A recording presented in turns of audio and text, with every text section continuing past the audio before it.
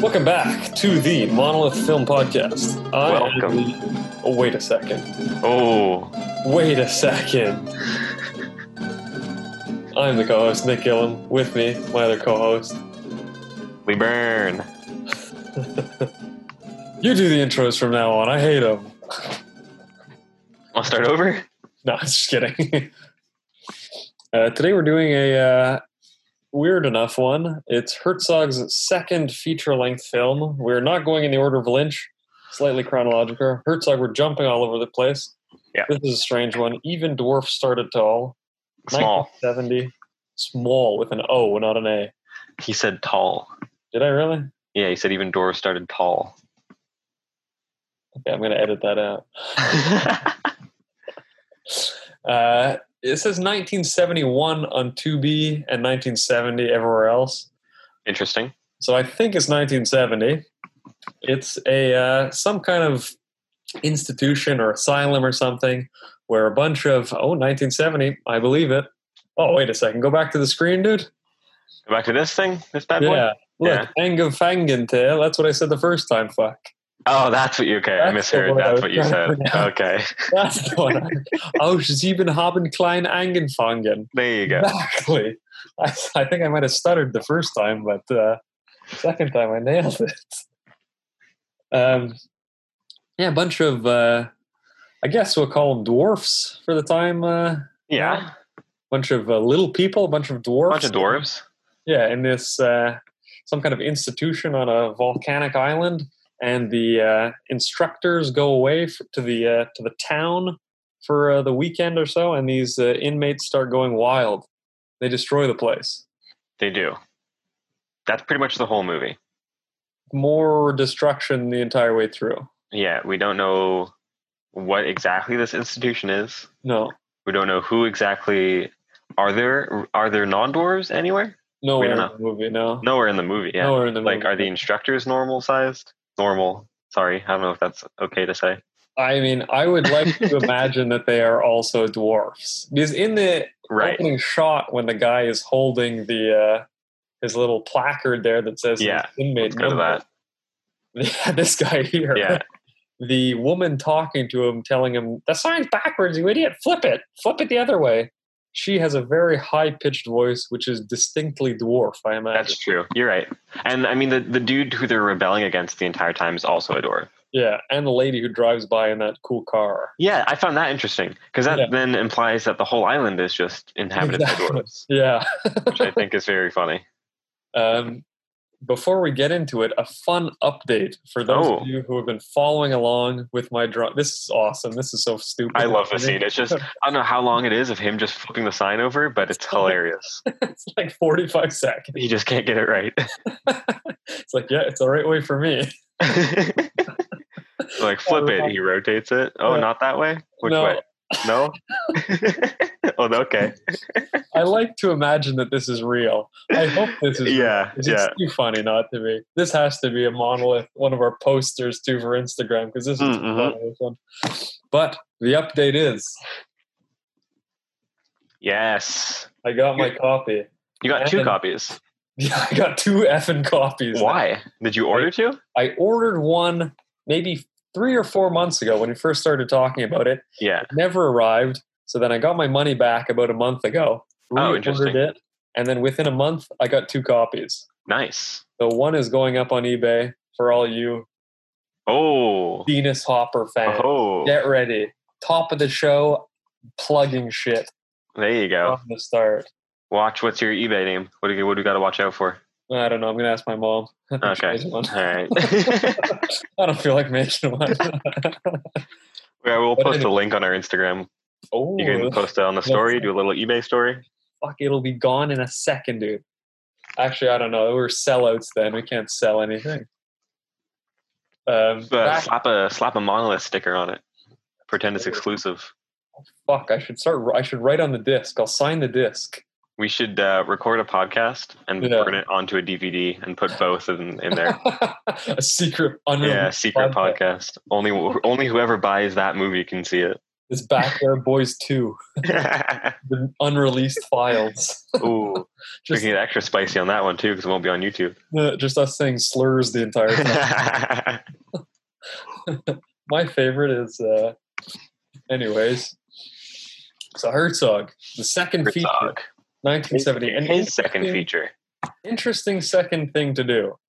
Oh, I agree. This is by far, I think, one of the weirdest movies I've seen. It is very strange. In my entire life, yeah. Saying that, I laugh throughout, though. It's very funny. I'm giggling. It's funnier than most Herzog, which make you kind of want to jump out of a window or something near the middle of it. But, yeah, I believe the first one was the...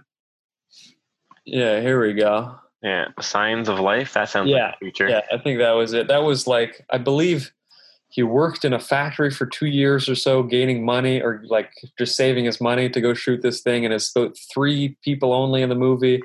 And they're guys who want to go back to the chivalrous days of old. And they go into some German castle and pretend that there's monsters or something coming to get them. And they just run around.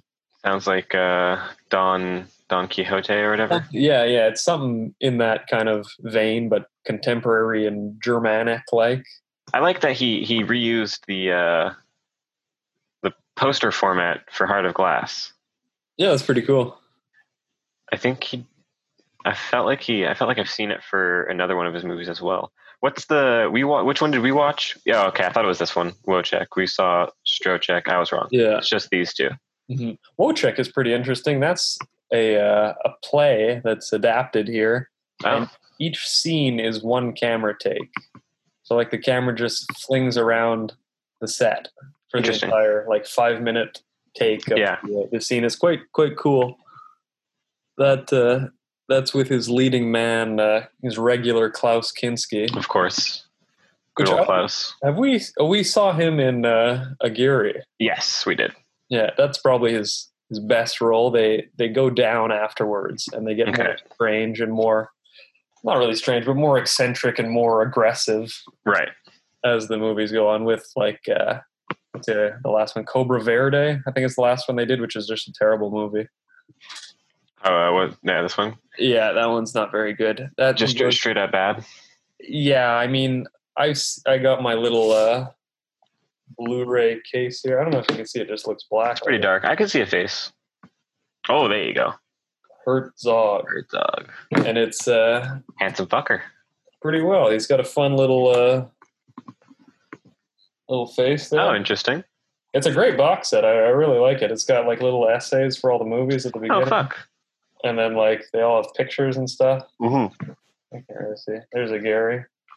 Cool. But that's pretty neat. Yeah, it was a nice set. I don't think it was in Canada. I got it for a Christmas gift for fucking super discount price, so I'm very happy with it. But anyways, right. It's in that set, even in the remastered kind of version of everything, the ADR is pretty off on some characters. I don't know. It's pretty. Some shots are very pretty, but it's so strange just to see Klaus Kinski playing this role. He's some kind of, this is colonial times, and he goes into some either rubber factory in South America and then goes into some other plantation in Africa. And he just gets all the master's daughter's pregnant, and he gets beat up and kicked out all the time. And he's some kind of outlaw, but all the timelines are weird. And then he goes and frees a bunch of female warriors and stuff. It's that's in the Cobra Verde. Strange movie, yeah. That is weird. The images are nice, but the story is just it's awkward. Okay. Weird. Mm-hmm. But here we are. Even Dwarf here we are, yeah. Started small. How many times have you seen this? This was third time, I think. Third? Okay. What did you think the first time? First time, I loved it completely. I was cracking up the entire time. But if I'm being honest with you, I might have been a bit intoxicated at Oh, okay. Second time I watched it, it was in the background, and my dad was making fun of it the whole time. So this was a fresh third run. Okay. Didn't enjoy it as much as I did the first time, but... Makes sense. You're chasing the dragon of the dwarf, or you're chasing the dwarf.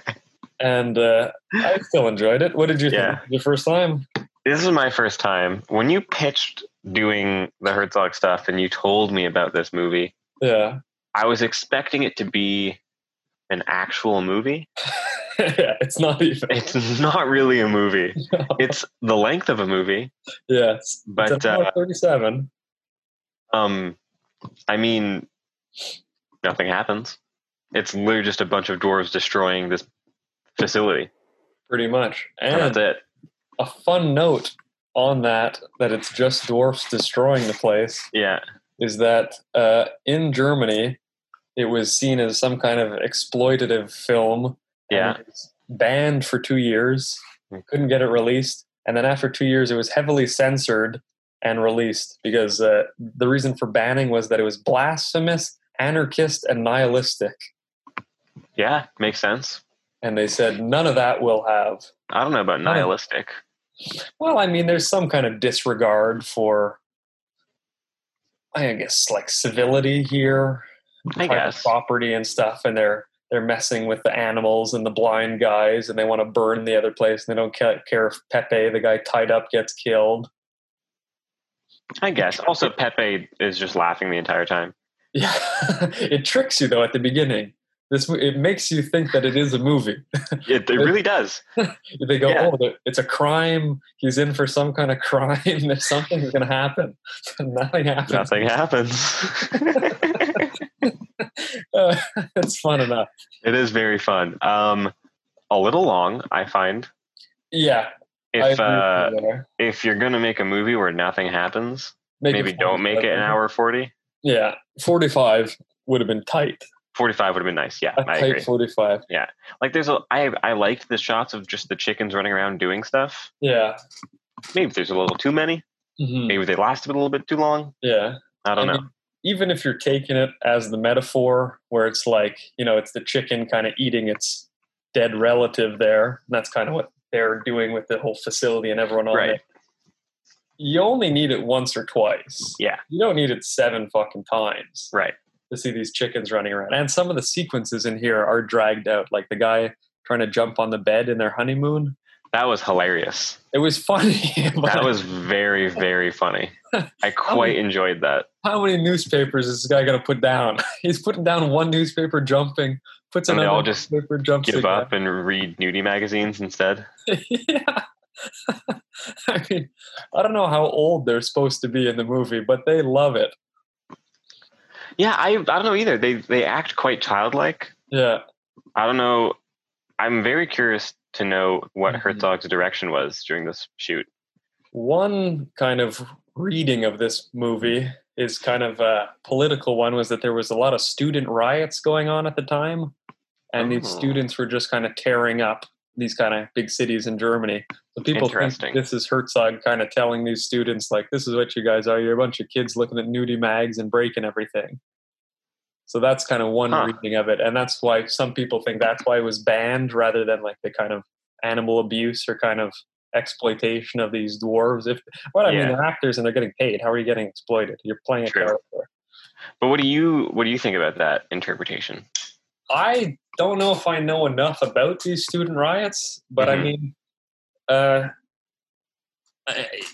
what's his name? Herzog. He's not some kind of fascist guy who go, oh, don't protest this and Right. stick inside. So he's quite a liberal kind of guy. I don't think he would be.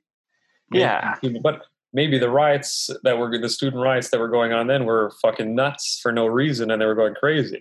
Maybe, but I was thinking the same thing. I mean, any artist, filmmaker, anyone in that industry usually isn't that Yeah. conservative, And for lack of a better word. It's hard to find someone in any sort of creative industry who's anti-protest. yeah, and like when you make a movie like this, people are going to protest that it's even a fucking movie, Yeah. Like, I mean, he's somehow thinking outside of the norm, but I'm not sure exactly what it's about. It has the same feel of a Herzog movie. But It does. not the exact look of it. I don't think he's come full into form yet. But I honestly, visually, this is probably my favorite Herzog film. I think so too, dude. So far, dude, every shot.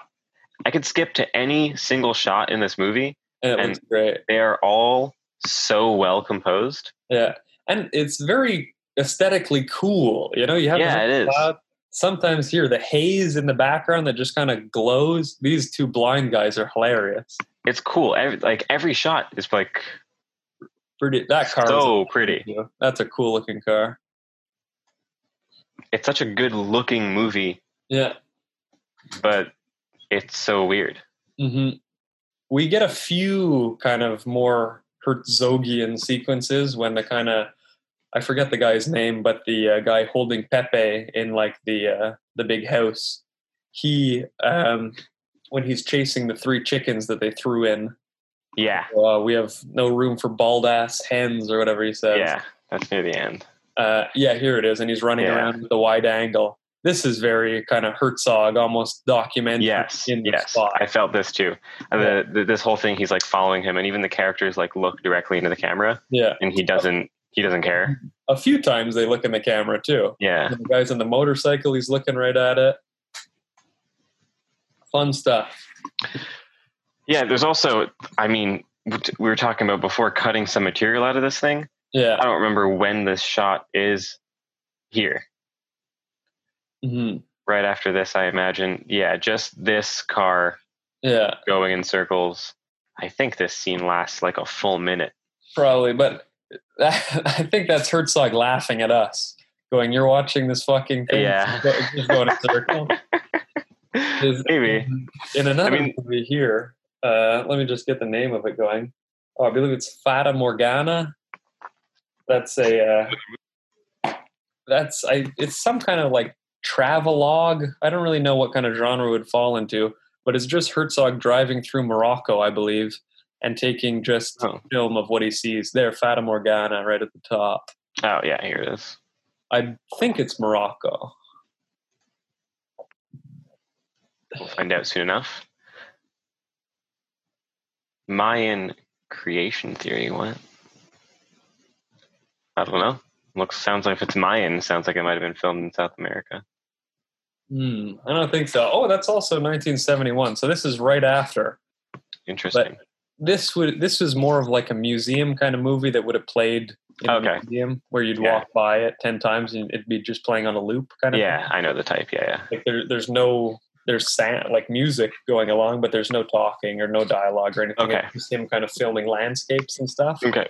And it starts off with a plane just leaving the tarmac 4 or 5 times, I believe. The exact same clip just played on repeat. And when a critic asked him, like, "Hey, why did you play that stupid thing 5 times at the beginning? It has nothing to do with the movie." And he goes, "Yeah, well, if people really want to see the movie, they're going to sit through the 5 times. And if someone leaves, then I don't want them to watch it. It's not their kind of movie." Yeah, fair. So I think it's the same kind of thing with this truck just spinning endlessly in circles. Yeah. Mm-hmm. Yeah. I mean, but there's something to what you said earlier about like all of these seemingly random shots that last way too long. Yeah.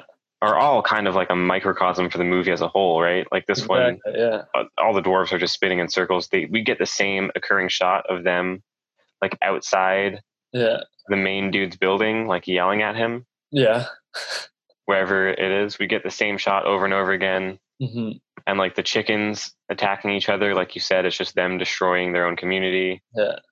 I almost feel like this kind of inmate uprising, I feel like this happens every weekend there. It seems like this is just a cycle that never stops. Yeah. Like business as usual. Yeah, the guy in the building, he doesn't seem actually worried that they're going to do anything. He just threatens them. They threaten him. They're running around like planting smoke bombs and stuff. Yeah, here is the shot. Yeah, you get this shot like a dozen times. But I prefer the wider one, I think. Oh, me too. That's what I was looking for. Oh, that one's quite nice. Where is it? Oh, that shot you just panned over. Where maybe we can't show it. I don't know if we can show it. It's the main dwarf sitting behind the thing, and he goes, excellent tits. Yeah. Funny. This is what I'm not sure if we can show, but we're not monetized, so I don't know. Yeah. And I mean, it's drawn. I'll just block it with my finger. Can you Wait see my finger? Can you see my finger? Wait, I'm the one recording. Hold on.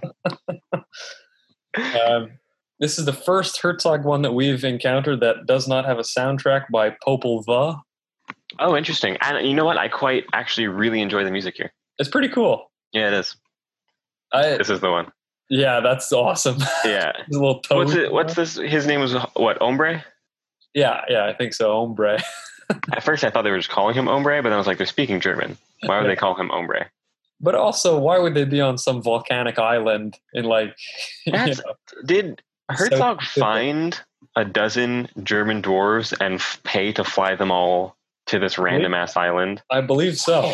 Because that's insane. I assumed this was in Germany. Because why would you? Yeah. How else would you find that many German dwarves? No, this says shot on the volcanic island of Lanzarote in the Canary Islands. Well, there you go. So he must have just flown a dozen German dwarves to the Canary Islands. That's a cool shot, though. It is. Shot. I mean, every shot is. It's insane how like beautiful. I don't know how he found this island and this facility and this like community. Like there's tons of buildings and shit like that. I don't know, but it is stunning.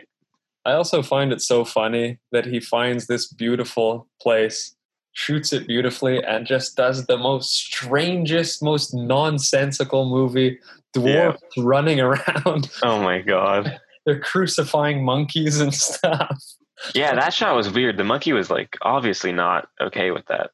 No, I mean, we see two roosters fighting each other for quite some time. Yeah, that's true. Where's the monkey scene? Is it before they toss the chickens? Oh, there it is, right there. Yeah, and there's the cockfight too. Yeah, this is proper cockfighting. To be honest, the animals in this movie actually bother me more than Cannibal Holocaust. I think as well, yeah. I don't know, but I don't know. It seems logically we should have more of a reaction to Cannibal Holocaust, but it almost seems worse in this one that they don't kill them. Yeah, this is... Well, it's some kind of, it's ritualistic and strange and, I don't know, like sadistic. They're all laughing and jumping around. It's also, in Cannibal Holocaust, at least they ate them. Yeah, and at least they're in the wilds of the world, you know? Yeah. This seems to be a civilized place, and they're just going absolutely mental. I wonder where they got those smoke flares, too. Who's keeping those things around? I think it's just gasoline. They just dump a rag in gasoline and toss it somewhere. Look at this monkey just tied up. Yeah, where'd they get a monkey? I have no clue. I don't know how they caught any of these things. Yeah, the chickens make sense. You buy them, the pig too. Yeah. But the monkey, that's where you lost me. And I like how he was in a bird cage. Yeah, and I like his cool leather belt too. I'm surprised that monkey didn't rip someone's face off while they were shooting that. Yeah, me too. But that was supposed to be another, like in that same thing I was reading about the student protests maybe being some kind of inspiration for the movie. That kind of crucifixion scene, he was kind of laughing at the Christendom in Germany, saying like, you guys are the same as these kind of, just like the general German populace, you know? Yeah. You guys are kind of doing the same thing as these kind of students. You're just you're driving your truck in circles, you know? Interesting. But who knows what is what? Yeah, I feel like boiling this film down to just a comment on some like niche, momentary German political movement, is almost too narrow-minded. It seems like it's oversimplifying it. Yeah, I think a far more accurate interpretation of this film would just be to say that it's just like every shot is a microcosm for the movie. The movie itself is just a microcosm for like civilized humanity. Like we're all, it's like the primal instinct to revolt, and we're all really animals. We're not meant to be cooped up in cities and whatever, all that shit, you know? This is the kind of first draft of his thesis too, into like the theme that comes back in every single one of his movies afterwards, where it's the kind of, like we were saying, the kind of some kind of, I don't know if it's nihilistic or it's more kind of like I don't know, because nihilistic would be more sent like thinking towards people, but I'm thinking more general life being kind of No, nihilism is it can be about like just general existence. yeah, just some kind Yeah. of like existential pointlessness. Yeah, I think that's exactly what's going on in this Yeah. film. And I don't know if you found a connection between this and the Stroycheck ending where just that The big dancing truck, chicken. yeah, the truck just burns. There's nothing happening. The truck's Yeah, burning. Everyone's there yelling about nonsense stuff. And then the chicken just dances for you. Doot, doot, yeah, doot, doot, doot, I doot. did see that. A very I similar can ending. see. I can also see this movie being a commentary on entertainment, right? Mm. I mean, we both sat through an hour 40 minutes of just dwarves destroying stuff. Yeah. We both felt like it wasn't even a real movie, but we laughed and it was fun to watch. I have a blast watching it. Right. Mm-hmm.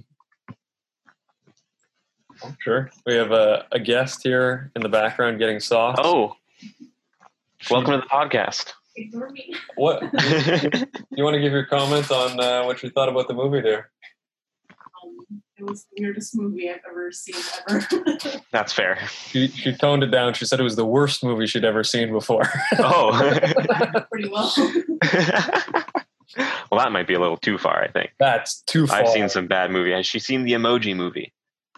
Well, She'd probably like it though. Don't ask. Oh, okay. I would not like that. I chose not to watch that, but he forced me to watch this movie. And let's just say the creepy laughter was very disturbing. And Yes. yeah, I don't know. Just the laugh tracks were just too intense. And then the weird voices, and it was just overall creepy and chaotic. Well, that just might be the point of it, eh, dear? All right, whatever you say. Okay. Something for everyone, I guess. I watched part of this with Zach, Yeah. our close friend Zach. For Mhm. anyone who's listening who doesn't know who Zach is, Zero audience. he thought the voices might have been pitch shifted at first. I don't think they are. I don't just thought think it was they're funny gonna- that he thought they were. Yeah, I Yeah. think those are real, definitely real voices. Yeah, because these aren't just little people, hmm right? No, well, we see one of these same actors. I think it might be this guy right here walking in front, or the hombre. Okay. One of the two. I forget which one. They're in another one of his movies, the Enigma of Caspar Hauser, Okay. and the exact same voice. No, that's the Great Ecstasy. Yeah, Right next to it. Yeah. Uh, I lent that it's movie to after. Halen, and he said it was the saddest movie that he'd seen. Oh, sounds like it's right up my alley. It's fun enough. Fun or sad? Well, you know, the shots are fun. Was it one man's trash is another man's fortune? One man's sad movie is another man's fun movie. That's it. That's the Now one, you're eh? on track. I got the 10-minute warning, so Okay, so I'm we'll gonna call it here. Wait a bit. Yeah, maybe wait a bit. I got All right. little quick fun points to the thing here. The opening, like the title sequence there, the big 360 pan, and then there's Yeah. a few more pans over the rest of the compound. Those are shots that we see again and again. The 360 pan, the complete pan around, and in the movie, I didn't know there was something like this too. This is a kind of a strange shot. How it's kind of like you can tell it's camera operated here, but when it Right. arrives on the shot of the compound, just and we're locked in, and it's perfectly locked. Well, no, there's a bit of wiggle there. But that might just be He's like, film stock or whatever. yeah, Is that possible? maybe there's some kind of rig set up on the tripod or something that locks it in there. Or, I don't know, but these 360 pans we see a lot of, and in the movie we were talking about before, Fata Morgana, we see that Yep. throughout the movie. And the other one we were talking about, Cobra Verde, I believe the opening shot is also a 360 pan. But that's one where what's his name, Klaus Kinski pops into frame after the 360, and it's him looking around. So it's kind of like a display point of view shot. Yeah. But what else here? Oh yeah, Lessons of Darkness. Also, that movie's fun. That's a fun. That's another Herzog. Yeah, I think it's only right here. No, that's Land of Silence and Darkness. That's another really sad one. That scene, it's more recent. Lessons of Darkness. Yeah, I think it's the 90s.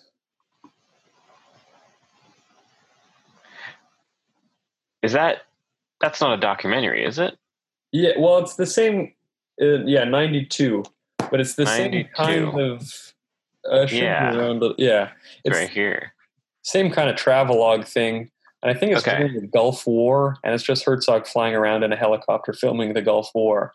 Oh, but yeah, that sounds depressing. Mostly like these big oil sands just igniting in flame, and it looks like you're on a different planet when you're watching the movie. Okay. Yeah, Kuwaiti oil fields in flames. It's absolutely beautiful, but also you're like, fuck, this place is destroyed, you know? Right. But I mean, the shots, you'd never see a shot like this without CGI or something, because it's flames 100 feet high and just workers everywhere, giant water hoses and helicopters coming in, and he's floating around with this camera that looks like it's just hovering through the flames and through smoke, and it's absolutely beautiful.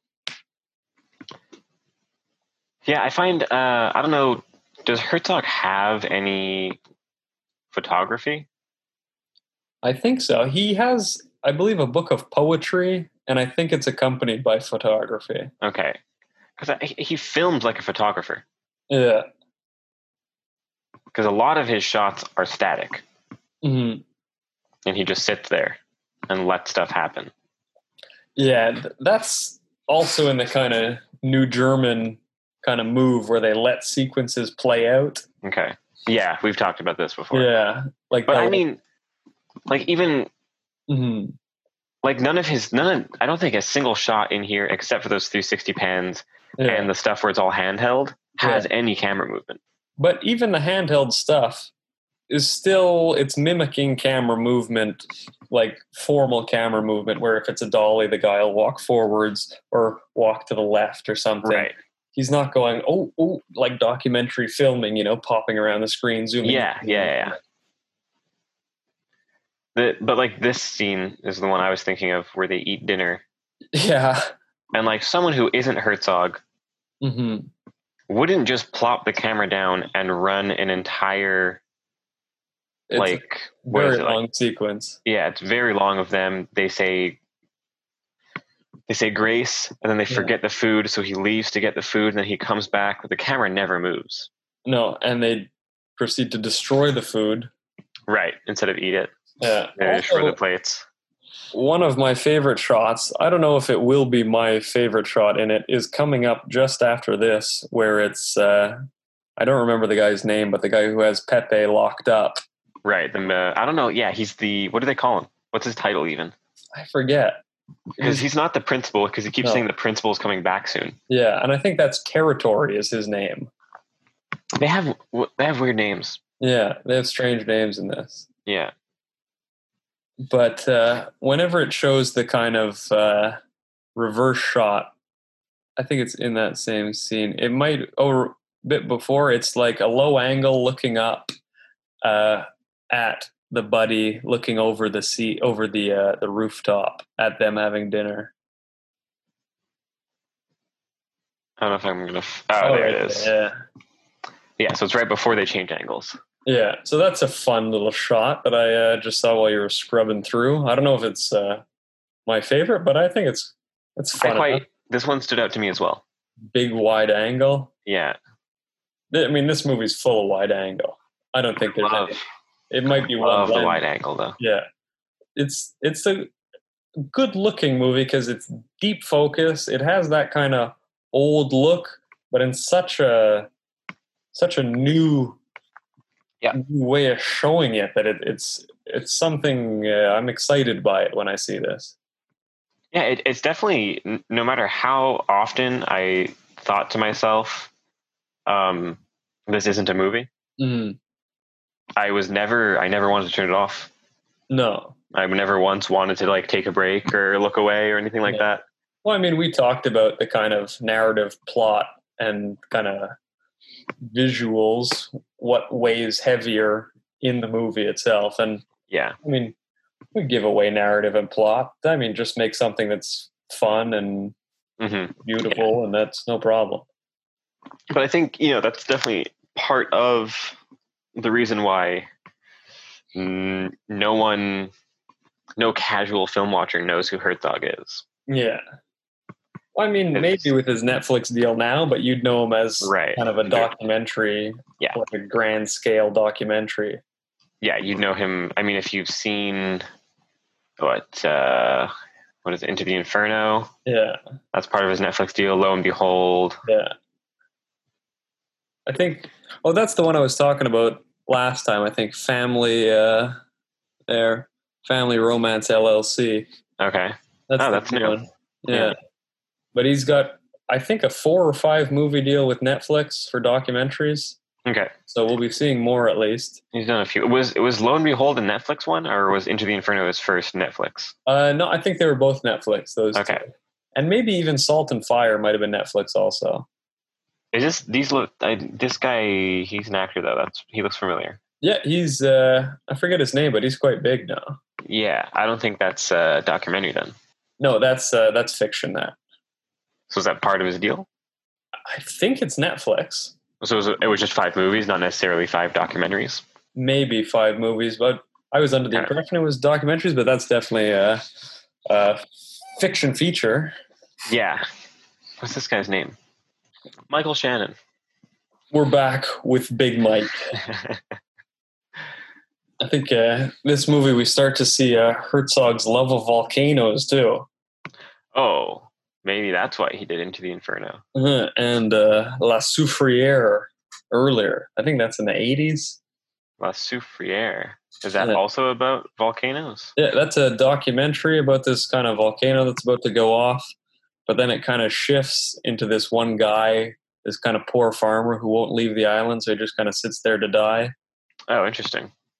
I believe it would be maybe late 70s then. I have not seen it yet, unless... Oh, here it is, La Soufriere. Yeah. That's a nice poster. Yeah. It's a pretty movie. I think it's 16 millimeter though, so kind of grainy black and white. Okay. But still quite a fun movie. I mean, documentary? Documentary. It's about the dude? Yeah. Okay. Interesting. Guadeloupe. Yeah, everyone left except for one old man. So like halfway through the movie, it kind of turns to this one guy. Okay. Very interesting. I wish he translated all his titles, because I like long titles, and this looks cool. Warden of ein Unauswischen. Yeah, what the heck does that mean? I don't know. That's definitely wrong. Yeah. I have a fun little not really an anecdote here, but a fun little story about production. That one character, I believe it was the guy who's doing the kind of matador act with the truck. The tallest of the dwarves. Yes, that guy. Yeah. The kind of head honcho who's doing the muscle poses and stuff behind Ombre. He, I think it was him. He, what was the line here? While they were filming the scene with the truck spinning around, he fell off of it and was run over. Nice. And then, the guy in the plaid there with the funny hat on. Yeah, this guy. I think it was when he was climbing on the roof. Right here. Yeah, here, exactly. Yeah. In one of the takes, he fell off and was run over. Wasn't hurt or anything, but just kind of got nailed. Smacked some sense into him. Yeah.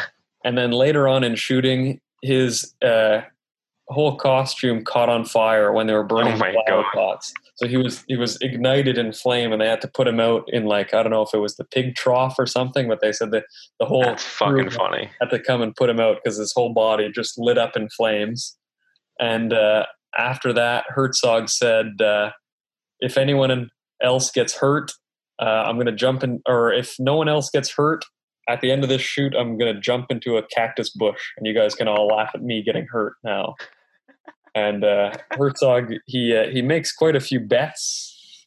Yeah. And he went through with it. They finished filming and no one else got hurt. And he jumped right into a cactus, like a big cactus patch.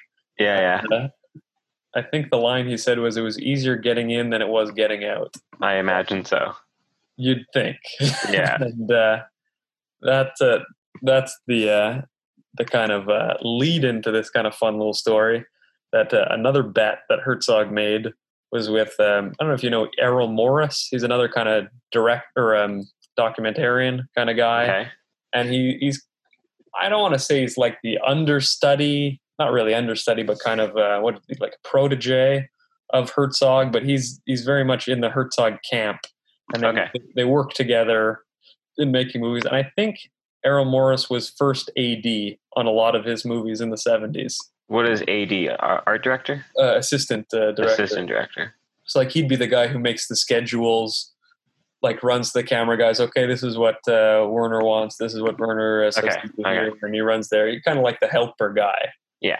But like up there, like he's the one. People talk to him to talk to Herzog. Like, okay. And he was trying to make a movie because he makes interesting documentaries on very niche subjects. Like his big one is The Thin Blue Line, though. That's a very, I've heard that before. Yeah, that was his big movie, and that got like people out of jail and stuff. Okay.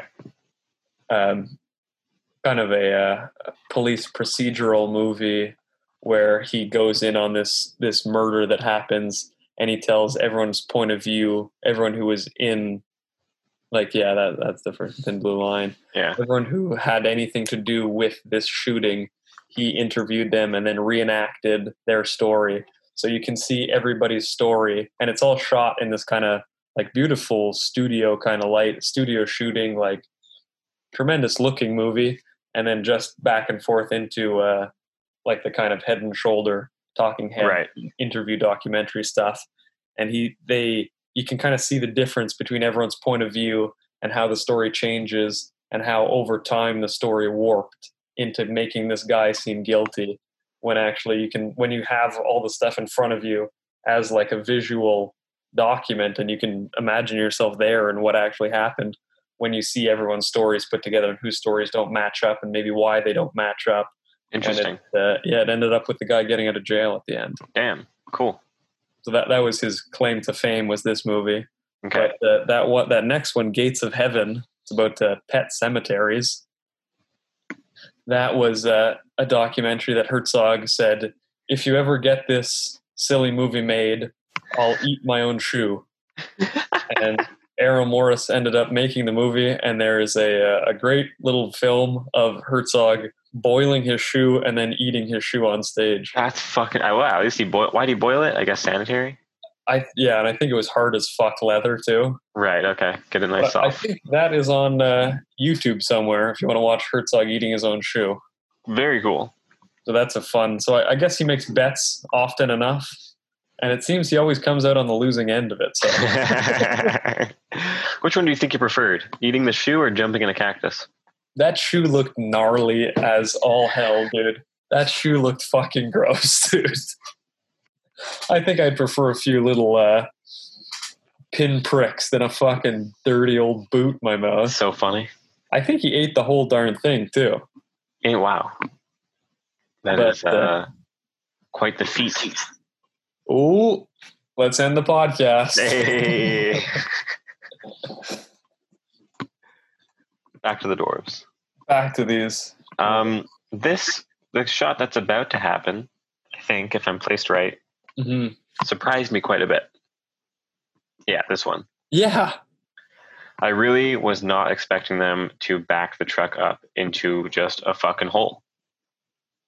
And just a giant well out of nowhere. Where'd that come from? I don't know. That's more chaos. I'm sure. I mean, if I was Herzog, I'm sure this is exactly what happened. He was like, scoping the place out, and he saw a big hole, and he said, "Wow, I'm throwing something in there." This is perfect. We have a list. We can pull it out after if no one says anything. If no one says anything, we'll throw it in there with the chicken bodies. No one worry about anything. I don't think there's no way they got that back. I don't think so. That looked deep. Yeah, I did, but somehow I don't know. The explosion sounds fake. Yeah, I think that might be. I don't know if I can play the. Can you hear it when I play the sound? A little bit, yeah. Is that very loud? Very quiet, but very quiet. Maybe for the listeners at home, it might be loud. I'm not sure. Yeah, I'm not sure either. Let's do it halfway just in case.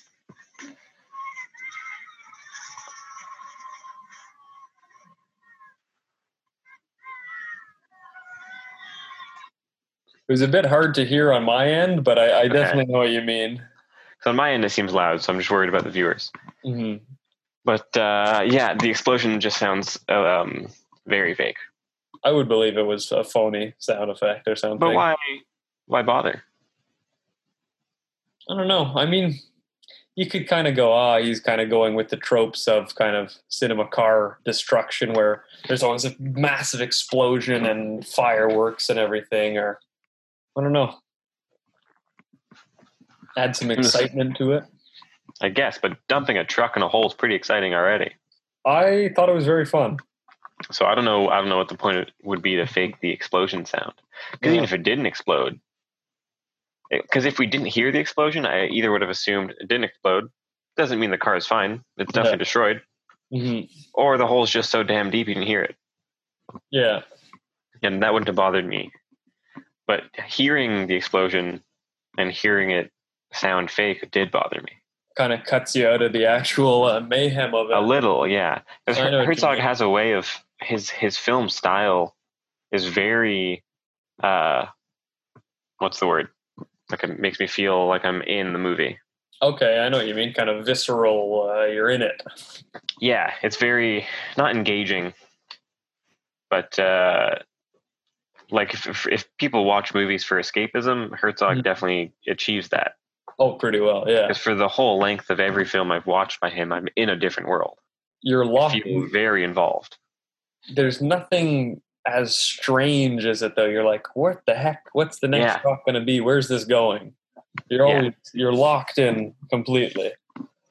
It's always, it just feels so real. Like even like the fact that it seems like he never uses a tripod. Yeah. Even on like very steady shots. Mm-hmm.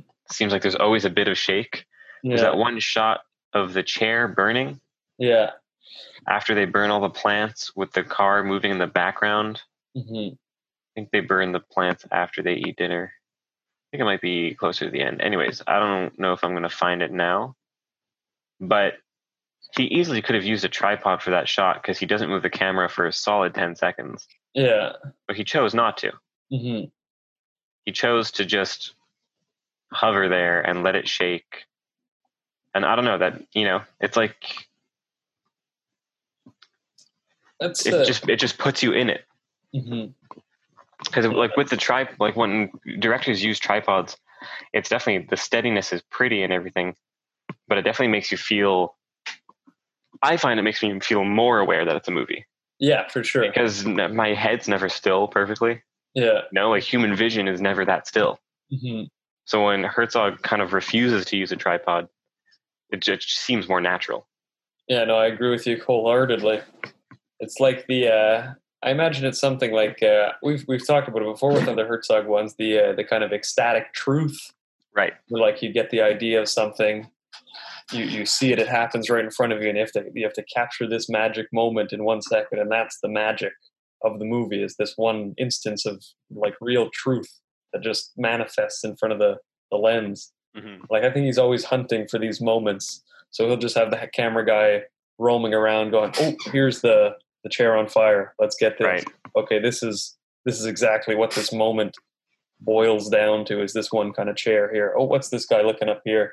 What's this dwarf running around with the playing Matador with the truck or something?" Also, very nice cut in that Matador sequence where the carpet covers the lens and then I agree. Further shot. That's a fun one.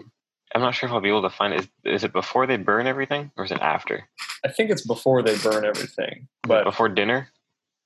Yeah, I think so. Was it right after dinner?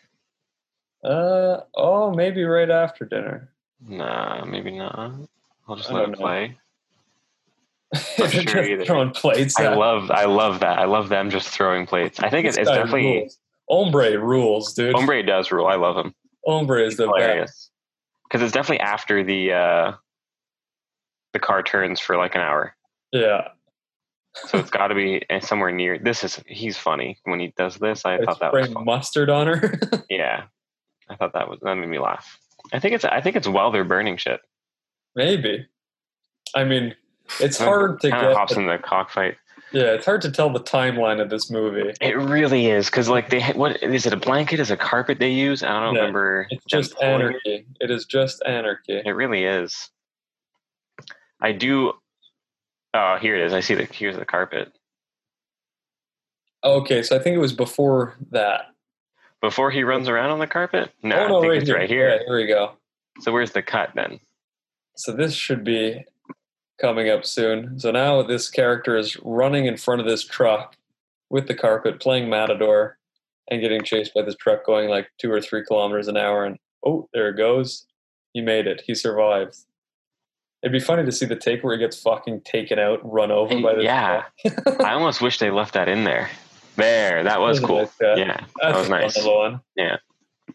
Here I have a note on some ecstatic truth moments. The spontaneous moment of reality, of realism, was when the one that stood out for me was when the lady who Ombre was supposed to get married to, when she was trying to open the door, going, "My shoes are in there. My shoes are in there." And then the door handle falls off. She goes, "Oh my God, what?" Yeah. And then she puts the door handle back. That is definitely a real moment, and I cracked the hell up watching it. I also thought that was fucking funny. My shoes are in there, or she has one shoe on or something. I honestly didn't even notice her ever having shoes or anything. Yeah, I never noticed whether she had shoes or not. I just thought it was funny that why are her shoes in that building? Yeah, and why wouldn't she be wearing them as well? Right. Oh, my foot. I want my shoe back. Yeah, here it is exactly. Oh, she's like, oh shit. My God. She puts it back on. Oh, it's funny. In the house. It's funny. I mean, there's some funny effing lines in this movie. Throughout, there is some funny fucking stuff. There's not much dialogue, but pretty much all the dialogue made me laugh a little. Yeah. It's just, everything is so silly. And I mean, you can't take yourself seriously. It's so much fun, this movie. Yeah. This final scene with awesome. The dude in charge, when he starts to yell, he just runs. They've been trying to get him out of his house the entire movie, and then he just runs out, and they don't care, and he yells at this tree. You bastard, get your arm down. Put your arm down right now. Why are you pointing your finger at me? It's some fucking tree with a branch sticking out. All right, I'll point my finger at you. It's just like... I love when he's, what does he say? Like, my arm's much lighter. I'll last forever. So funny. So dumb. Mm-hmm. I like the people who would be like criticizing the movie or something and trying to read some political message into it. You're like, have fun with the fucking thing. This is fantastic. This is amazing. It's just so silly. Take it down, I said. And I like the ending of the movie too, where it's just the what is it called? The camel just shitting and then Ombre laughing his ass off. Is that what happens? The camel shits? I didn't even notice. The camel just shits at the end, and Ombre just loses it. I know it ends on Ombre just absolutely laughing. I think Ombre is the best. I think he's my favorite character by far. It's so funny how he just waddles and then just repeats what people say. Yeah. Newspaper. Like Beavis and Butthead. Yeah, I was gonna say. So, dude, when they try to marry Ombre with the other very short dwarf, the shoeless lady. The shoeless lady, yeah. I love how he's like, but I don't want to get married. Yeah. Like, dude, it's not a real wedding, dude. Don't worry. Like this isn't official, dude. They just want you to get laid. Yeah, and I mean, this is what he thinks marriage is too. Just them running and watching porn, looking at porno. So, Camel does take a dump. Start shooting it, and now Ombre is loving it. His arms are going, yes. that's a big crap for this thing too. And yeah, just looking at the laughing. Oh man. He starts coughing his fucking lungs out. Yeah, I love when rules. When they fuck with the blind people. That is funny. It's just when they steal the ball when they're playing bowling or whatever. Yeah, why am I back here now? What's going on? I love when they're the static shot here. Yeah. And then you just slowly see a bunch of dwarves creeping in the frame. From the sides, they just sneak like, oh, what's going on?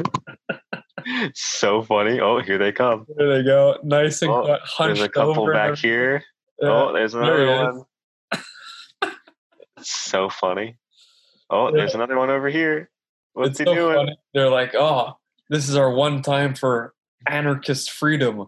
Let's go fuck with the blind guys. I wonder, are they actually blind dwarves, or are they wearing those goggles because they're not blind dwarves and they act better with the goggles on? Maybe, yeah. Because in the story of the movie, it was their parents poked their eyes out for being dwarfs or something. I remember. I heard. Or I don't know if it's for being dwarfs, but their parents poked the eyes out. And he goes, "You think this is funny, Pepe?" And Pepe is just pissing himself laughing. Which is weird, because then it would imply that these people live here. Why are these people here? We have no explanation for it, because I think we think at first, oh, okay, they're dwarfs. Maybe on this island they put all the dwarfs on this one compound. Who's that? And that's the thing, we don't know. Right. And then later on, we see the whole world, this whole island is all dwarfs. So there's no reason. Maybe they're psychopaths or lunatics or something. But then why would you have them with these kind of disabled people? And that's kind of sense. Yeah, I'm not, because he said there's a prison on this compound too. Yeah, like the mayor or whatever, I don't know what to call him, the dude in the black suit that they are rebelling against. He kept saying, "What am I supposed to do with them? I can't put them with the other people in jail or in prison or whatever he says. They'll kill each other. They'll go on hunger strike." Right. So is this just like some sort of like detention center where there's a prison, but there's also like a more lax? I don't know. Could be. I mean, I don't know. They call it an institution, but what the hell does that mean, you know? Right, yeah. A mental institution? Maybe. They could be loonies. But then does being blind really make you a loony? Not really, but I mean, in this magical dwarf world, who knows what the rules are? I guess. I do actually really like some of my favorite shots are with the blind people. I actually just found cool. The one I was talking about, and then it disappeared. Yeah, here. When they're just after they tear down the dude in the black suit's favorite tree. Yeah, as some sort of like fuck you to him. Yeah. Cuts to some chickens, of course, and then it cuts to this. Just the two blind dwarves just chilling on some nice stone chairs with a big ass tree. Yeah, I like that. Those goggles are quite fun too. They're very steampunk. It's interesting. Also, I like Sorry? Go ahead. I was going to say, I like their sticks that they use. They're not like only walking sticks. They're like violent things they beat other people. Yeah. And they're not just like branches they found either. No. Like actual stabs. This is a nice shot. This is the one I'm talking about. I think this might be my favorite. Yeah, this is very nice. The nice slow. But like even here, like he's not. It's obviously just a guy holding a camera walking. Yeah. But it's nice. There's something magical about it, though. Yeah, there is. Because it makes you feel like you're also there witnessing. This shot is my least favorite. Yeah, you don't like this one? No, I don't know. I think it's too grainy compared to it's more grainy than the rest of the movie, and it makes it feel like some like VHS home movie bullshit that they just kind of inserted post. I agree with you. I think it might be here because the light from the window is so overpowering. Yeah, that makes sense. They need to boost like the ISO, so they turn all the lights off, or they max the fucking ISO out so it looks like the lights are on in the room too, and kind of even out the lighting, but it makes it look shitty. It makes the shadows and blacks look crap. Yeah, it does. I really, it stood out to me how different it is. Very flat compared to the rest of the film. Yeah, and completely grained out. Yeah, there's some heavy contrast in most of the shots. Yeah. and in that it's like all just gray. They kind of just like it middles out on everything. Yeah, I agree with you. Yeah. And then Pepe is signature laughter, looking at the camera too, laughing. Yeah, always. I mean, I don't care that these guys are looking at the camera or that nothing makes sense or that's complete nonsense. It's so much fun, though. It is very captivating. It's a blast. Yeah. Have a good time. I also think we're the movie's perfect audience. I think so too, yeah. Like no one else is going to watch this and say, "Man, that was cool," you know? Exactly. Well, like Girlfriend, the worst movie. Like I watched I think I watched this in 2 sittings. The first half I watched just in my living room. Yeah. And both my parents were home. Neither of them could keep their attention on the film. Oh, really? And then I watched the second part with Zach and Jacob at his apartment. Yeah. And Jacob's girlfriend, and Mm-hmm. I was the only one who was really paying attention. I Zach saw him in was. traffic today. Pardon? Saw him in traffic today. Oh, really? Yeah. Wow. How was that? Yeah, I waved. I don't think he saw me. But yeah, I don't know. I feel like unless you're invested in Herzog's filmography, Mm-hmm. or unless you're into more like art cinema, Yeah. you will not be able to sit through this. Well, yeah. I mean, I'm drawn in by the shots and the dynamism of the images we see, though. Like, Yeah. Even if it was just you cut out half the movie and it's all the narrative stuff, and we just have certain shots, this palm tree burning or the guy on top of the building and Mhm. these 2 dwarfs with blind, and it was just like a weird compilation of shots, I would still think it would be absolutely beautiful. Me too. You could cut out all the dialogue and just even all the sound, and just have these images playing with the soundtrack, Yeah. and I would still watch it. Hey, maybe we'll cut something together. We'll call it Popol Vuh, and we'll get some remix stuff. That'd be a fun little bonus feature for the next DVD release. But what I'm, no one, the majority of the people don't feel that way. No, yeah, I agree with you there. Like for a lot of the movies we cover, they're movies that are hard to interpret but are kind of accessible. This, I think, is not accessible at all. No. Like, not even a little. Yeah. Well, I mean, for the podcast, we have to have a couple tropical maladies. Oh, I love it. Even dwarfs started. I love it. I love it. I absolutely love it. Just some fucking weird ass movies. It is fucking weird, but I'm glad I watched it. It is fun, though. It is fun. And honestly, I think because I'm able to sit through the whole thing, like, it's not like I watch it and I say, oh, cool, that was fun. And then that's it, Like, it is somehow, despite being nonsensical, despite having little to no plot, despite just being pure chaos, it is still thought-provoking. I get moved by the pointlessness of it in and of itself. I did. It makes you. I think part of Herzog's charm is that he doesn't make you think thematically. He makes you feel thematically. Yeah, that's an interesting way to put it. Because I never find myself when I'm watching a Herzog film thinking, "Oh, what's he trying to tell me?" Yeah. I always just kind of feel what he's trying to make me feel. Mm-hmm. Like we spoke on nihilism, and like watching this, I felt the pointlessness of the world. Yeah, exactly. It didn't occur to me. I wasn't thinking like, "Oh, this reminds me of like, fucking Camus or Sartre or whatever, any other nihilist, famous nihilist name." It just made me feel that way. And I mean, isn't that so much more powerful of a learning tool than some kind of philosophical book that you fucking half the words are the being of is the being of is the, and you go, what the fuck? Or you watch the movie and you go, now I get it. Yeah. Yeah, there's definitely something special to it. Mm. It's a little bit of a gem in the filmography, something that stands out as very strange, very different, but also the beginning of what would become the themes that we see again and again in the ones that we've already watched. It is. Oh, Oh, sorry. Go ahead. go ahead. No, I was just trying to fill that air. Go ahead. Oh, I was thinking.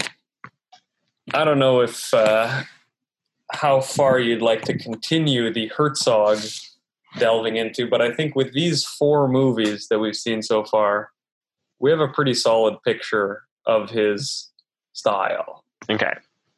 There are the kind of other classic ones that we have here. What else is there? Well, I know I definitely would like to do Fitzcarraldo.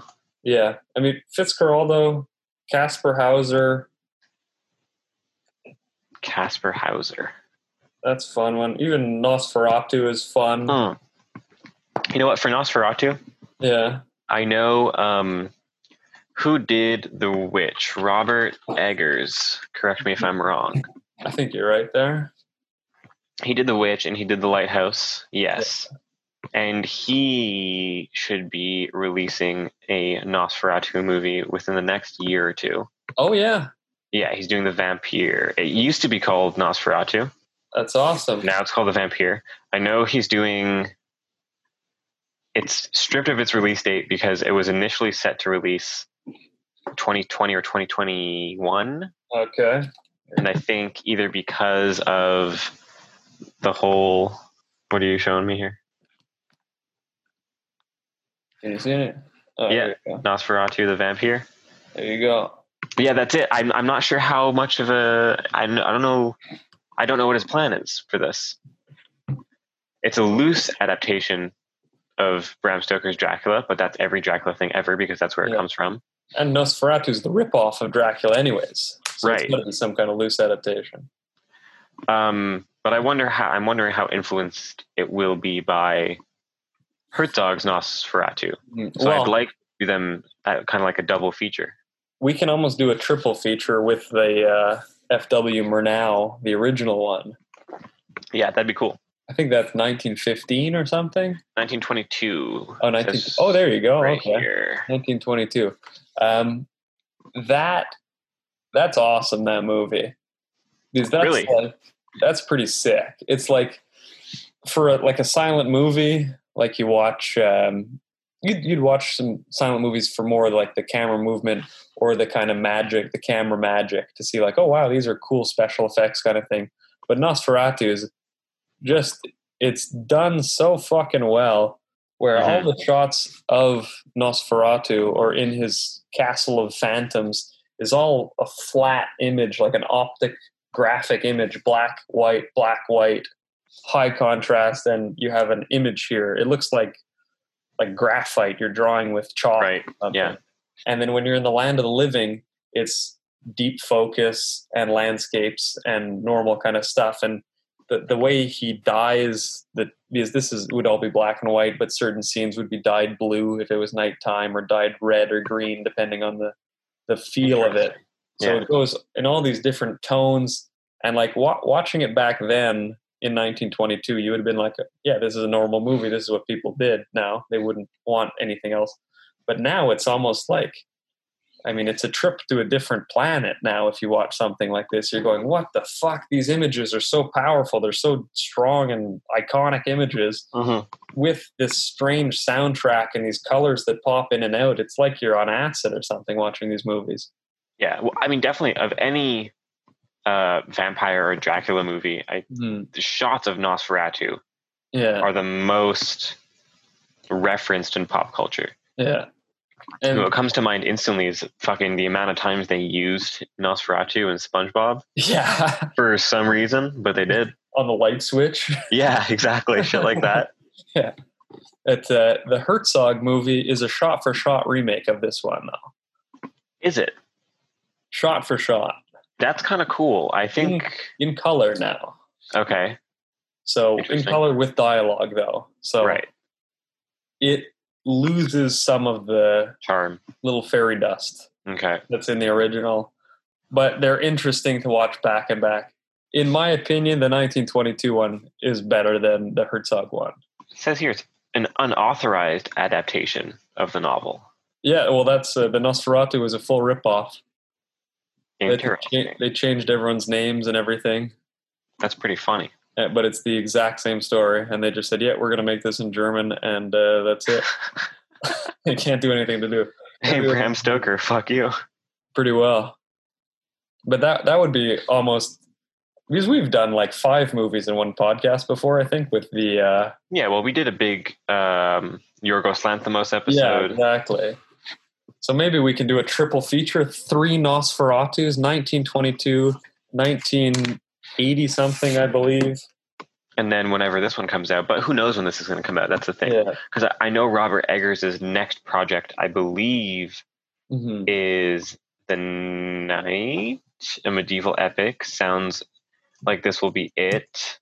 There's no cast. They've definitely revealed the cast. The Northmen, 10th century Iceland. Oh, there's the cast for this one. Maybe it's this one they're doing next. I don't know. I know for a fact Vampire is not the next one he's doing. Okay. I mean, we're going to be doing this podcast for the next 45 years, so I mean, we've got the time at least. That's true. We do have, what's it called? Well, never mind. The joke doesn't work because I can't remember the fucking word I'm thinking of. There you go. Finish the joke yourself, eh? Yeah. It's an audience. You finish. Yeah. Okay. So it looks like the Night is slotted to come out next, but for a long time, Nosferatu was going to come out next. So I don't know. I think it's a working title as well because they've changed it a few times on Letterboxd alone. And the Northman. Well, I know. I find it interesting that he has 3 movies on slot. I mean, that's good. He's working. But is that him saying I want to do these movies, or does he have actually 3 movie deals set up for the next 12 years? It may be pre-production stuff though. Right. Like it could be stuff that he just has like storyboards and a script for. Yeah, and he got some studio on board and they said, yeah, we'll do it when you're ready. Or even like he could have barely any backing too, and it's kind of like he'd put it up on IMDb or something and go, "Ooh, check out my thing to raise funds to get it made or something." So maybe these are all, who knows what comes out, but true, because Bram Stoker's credited writer for The Vampire. Oh, he came back from the dead. Cool. So that's weird. Not bad. I like how Anya Taylor-Joy is the only cast member so far. Not bad. She plays every character. You know who she is, right? I don't think so. She's the girl from The Witch. Oh, okay. Oh, cool. Yeah, she's good. Yeah, so she's supposed to be in The Vampire. She's going to be in The Northman. I saw her in an absolutely terrible Viking movie. Oh, did you? Beginning of her career. Which one was it? I forget what it was called, but it was Brutality. It would be like Viking Quest. It might have been Viking Quest. This sounds terrible. Yeah, that looks like it. Because it was just like a CGI backdrop, like almost. I watched it with Grant, and he said, or it was in the TV in the background, and he said it was like watching a student play intercut between like desktop backgrounds for like landscapes. Yeah, that is terrible. It's exactly what it was. Yeah, this is terrible. Yeah, everyone's giving it 1 star. It's got this movie sucked beyond compare. Yeah, 1 star is the highest. It's the most common rating.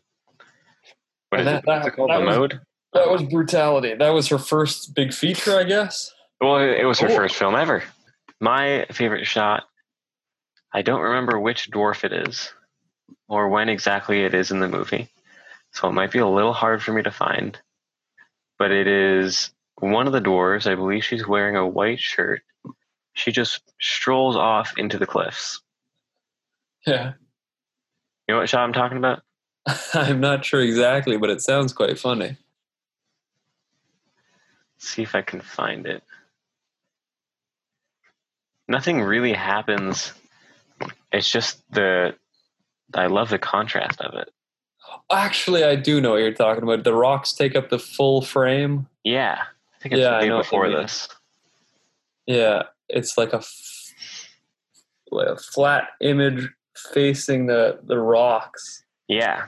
Oh, is that when they're going to burn down his favorite? I think so, yeah. So when does that happen? When is the palm trees? Is it before or after the wedding? I think it's after the wedding. No, because see, they're fucking with the midget. They're fucking with the blind people here. Yeah. Porn. Porn is fun. I think it's before the wedding. Maybe, yeah. I think because it's before the blind people. Oh, 'cause is here that- they're burning it down. Okay, so yeah, it's somewhere around there. Yeah, this is the blind people checking the well. Oh, remember to cough into your elbows, kids. Is that a cough or a sneeze?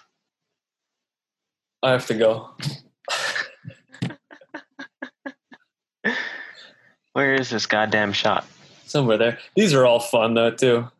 Yeah, they are. Pretty Yeah. awesome. They're oh, there there you go. it is. Yeah, they're lively. All these shots. They're full of life. Everything here. This guy on his little motorcycle. These guys fighting nothing. This right here. You know, This is watching probably it my there, favorite shot. It almost looks like a shot straight out of Eraserhead or something. Yeah, it's weird. It's freaky. It looks similar to it. This is And this, like this, it looks like fucking Mars or some shit. Yeah. No, that shot With ruled. the cloud too. Yeah. I don't know. On the TV I was watching this on, I think maybe the settings were different. I don't know if you can see it on your screen. On my screen, you can't see it as much. Okay. But a cloud starts rolling in, and you can literally see the shade from the cloud swooping over the hill. Oh yeah. And that's what made this shot stand out to me the most. But even this, it's just so weird. Here you can kind of see it. It starts from over here. Yeah. It's coming in. Oh yeah, I can see it. Yeah. So that's my favorite. Yeah, that's my favorite shot. That's absolutely beautiful. That one. Yeah. Just pure. I mean, it's hard to pick a shot not based on aesthetics with this movie Yeah. because like what really else is going on? Nothing really. Right. It's mostly just a series of shots. Pretty much. Yeah. Yeah. Just chaos after chaos. I'm having a bit of trouble here thinking of an exact shot. I mean, I like the kind of low angle, wide angle where you see the door and everything and the guy standing on the roof and everything. Yes. But I mean, there's other great shots in here. Oh, there was the chair burning shot for a second. There it is. Yeah. We were talking about this before. Here it is. That's nice. I mean, I do like the shot of just the truck spinning in a circle and we see the volcano in the back too. Yeah. That's nice. I mean, even the one we stopped on before with the guys when we were looking down the, what's it called? That's fun too, that one. But when you're looking down the tree and you see it on fire and everything and the guy's pulling it down, even that's a beautiful shot. Or something with the tree in the distance, that kind of beginning of the sequence. This one right here. Yeah, this is a really cool shot. I quite enjoyed. Yeah, I might pick that one maybe. That one's pretty awesome. Well, which one stood out to you the most, do you think? It's tough. I was so much enjoying the movie and laughing at it throughout that, I mean, I was just living that movie. I might say that first one where the tree is center frame. Yeah. This is funny too, where they're torturing the guy with the chicken. Yeah, it is. The wide on this scene is probably my favorite of the wides of this house, of this building, because it happens a lot. I don't think I skipped too far, did I? Oh, it looks like I did. Looks like, where is it? Now it's just going to be me trying to find this shot for... Oh, that, right yeah, this. Down that is another beautiful shot. You think you might like the tree more? Well, I mean, they're all ties. They're so... They seem very... They're very recognizable immediately. Even this wide shot here. Yeah, I mean, it's what beautiful. the heck? This landscape is nuts. I was telling Zach this while we were watching it. Yeah. It's like, I don't know how much genuine thought Herzog put into each and every single one of these shots. Yeah. Or if it's just instinct. I think they are so well composed. Every single one of them is absolutely stunning.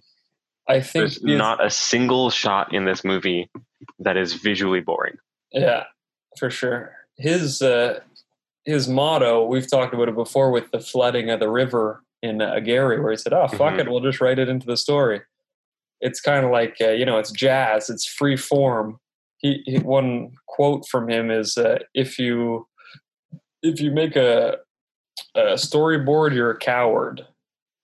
So he wants to show up at a place, get the feel of the place that he's in, and then shoot it as the feel tells him it should be shot. Like Yeah. he'll use the what's the thing, the feng shui of the room to get the Right. idea on how to shoot it. So I'm sure this was just, okay, we'll find a tree. Yeah, that looks cool. Maybe back up and get it in the middle. Oh yeah, that looks nice and stuff. Right. Like this is all on the spot, done. Fucking here, shoot this, shoot that. Get the chickens running around. Get these guys. You think? It's all. But how much time does he take to get this frame? Let's say, like he pulls up with his camera. These two blind dwarves are chilling in these chairs, Yeah. or maybe he told them to. Who knows? Yeah. How much time do you think Herzog takes to frame this shot properly? I'm sure once he gets the idea for it, Yeah. then it'll be okay, how do we compose this? How do we get this done? Okay. But nothing is like foreplanned before they get to that moment of it. Okay, next on the schedule is we have to shoot the dwarf fight or something. Right. Yeah. Or maybe there's not even a schedule. Maybe it's like dinner, Pepe, this guy Yeah. running. Like it could be bullet points or something. Yeah. And then they free ball every single thing. They just come up with it. This definitely seems like the type of movie to be shot chronologically. Yeah, well, they're destroying everything, burning it. Right, exactly. I mean, maybe everything in this room is shot in one, Maybe. day. Yeah. Because, you don't want to keep going back and forth in and out of the same room because then you risk breaking continuity within the room. Yeah. If you're moving shit around. But yeah, I don't know. Yeah, that would be probably shot in a day or 2 days or something, and then everything else would just be like, let's run around and go nuts. Yeah, I wonder how much freedom he gave the actors. Did he just say, like, fucking do whatever you want and I'll film you? I bet he was saying, like, what's your child destructive fantasy? What do you want to do? Okay, we'll destroy dinner, we'll run around, you'll get on this motorcycle and just be loud. He's probably giving him complete free range. Interesting. It's a fucking interesting movie. Yeah. It really, like, I'm not sure if everyone would have this reaction, but it really made me question directing. Yeah. It really made me wonder about Herzog's method on set. Like, how many cameras does he use? How many cameramen does he have? Yeah. Because there's a lot of different angles of the same scene. Yeah. But it almost always feels like the same camera. I'm not sure. That might be interesting to check the credits. Because he used, I don't know when it started, but he recurringly used one cameraman. I don't know if it was Thomas Mauck. Cinematographer. Yeah, we've talked about the cameraman before. I think it was. Was it him? Thomas. Yeah. I think IMDb is a little more thorough, so let's check IMDb. Where's crew? It's just his cast. Oh, here we go. Cinematography, camera and electrical department, assistant camera, still photography, second cinematographer. Sounds like there's probably at most 3 cameras on set. Well, assistant camera wouldn't be doing anything on the camera itself. What would you be doing? That guy would be loading film or changing focus as they shoot. But second cinematographer would be behind the camera. Okay. Yeah, so there's Herzog has a camera, Thomas has a camera, and maybe Dietrich has a camera. Maybe, yeah. So there's like two or 3 only. Yeah. Okay. Because it seems like almost pure luck that they got the shots they did. Like taking the tree, for example, again, they start pulling it down and they cut to an alternate angle right as it falls. Yeah. Well, that's the magic of it. They're trying to get these moments. But then it makes me feel, because this is easy to fake. You can tie a rope to a post. Yeah. Yeah. And pretend you're pulling a tree down. Because they're obviously Like it's the whole thing. It's something you made me notice filming movies with you, Yeah. where when you change angles, you don't always have to be in the exact same position because it's more about what looks good on frame. Yeah. Because here, this looks good on frame, and then on the close up of them pulling the tree, it looks better on frame if they're closer together. Like Yeah, here, exactly. they're Yeah. like maybe 2-3 feet apart. Yeah. And then when they cut to the wide with the tree falling down, they are way further. Yeah, there you go. And then close again. Right. So are they pulling on the tree? They probably just, I think that might have been shot no fakery 2 cameras. But then where'd the camera go when they do the wide? But this is the reverse wide now. So we're seeing the other angle of it. Because before we were seeing them pulling the tree, here, they're on the left side. Right. And then we cut to now this, they would have shot at this distance. And they gone, okay, cut, we're going to move in closer. And then they change the angle of view now, where the characters are now pulling to the right of the frame instead of the left of the frame. Yes. So now we have this reverse shot. And but then here. The camera would have been right here about on that other close-up. Yeah, it could have been telephoto, though. So they could have been pretty far back. Oh, and just punched right in? Yeah, he could be right on the edge of the frame right there and just punched in. True. But I don't know. Then we were talking about the space in between the characters again. Yeah, because what I'm wondering mostly, I find it interesting that they even got such a good close-up, but they still managed to get the shot of the tree actually falling down on the wide. Because it almost feels like, they're filming the close, and then they hear a creak behind the camera, and they say, oh, fuck, we got to shoot the wide, the tree's about to fall. They sprint over there, yell action, they start rolling, and the tree falls pretty much right away. Mm-hmm. Or it could have been they shot everything in wide, and like you said, the close-ups are just fakery. Right. But either way, I mean, all the sequences cut together beautifully. Yeah, they do. They work out really well. And they work. I mean, all that to say that this movie really made me question filmmaking. Yeah. More than any other film, and I appreciated that. Mm. Well, I mean, there's no right or wrong way really to do it, I guess. Yeah, no. I mean, everyone's got their own kind of little twist to it, and Herzog might be the most creative that I'm into, in his style. Yeah, I mean, I might have been more aware of these aspects of filmmaking in this movie just because I had nothing else to think about. Mm-hmm. Because there's so little plot, maybe that's just when I have nothing else to think about, that's where my mind went. Who knows? Yeah. Maybe there's something about this movie specifically, or maybe it's just I had nothing else to think about. I don't know. I get it. But it is it does provoke some kind of thought, even if it is the kind of meta thought about the artifice or the production of it itself. Yeah, this poster. That's fun. That's my probably one of my runner-ups for favorite shot. Yeah, that's pretty cool. Yeah, and that's another one where he looks at the camera and laughs and stuff. Yeah, too. Ombre on the motorcycle is hilarious. I love it. Yeah. And also, if you're in a world of dwarfs, where are these giant automobiles coming from?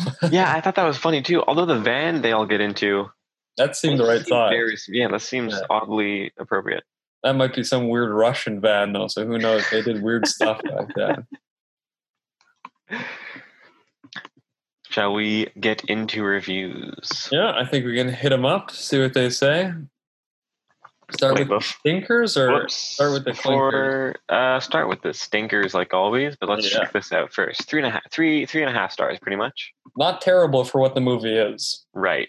Oh, almost 3,000 ratings total. Is that a higher rating average, for kind of Letterboxd 3,000 or 3.4? Yeah. 3.4 is pretty good. Okay. That's definitely 3,000 ratings is kind of low. Okay. I mean, it only has 5,000 watches. Mm. Which is, although that ratio of watched to rated is pretty good. Okay. But again, I think we're going to get we're going to get that trend where, this movie fucking sucks. It's about nothing, and fucking Herzog's the best. I love him.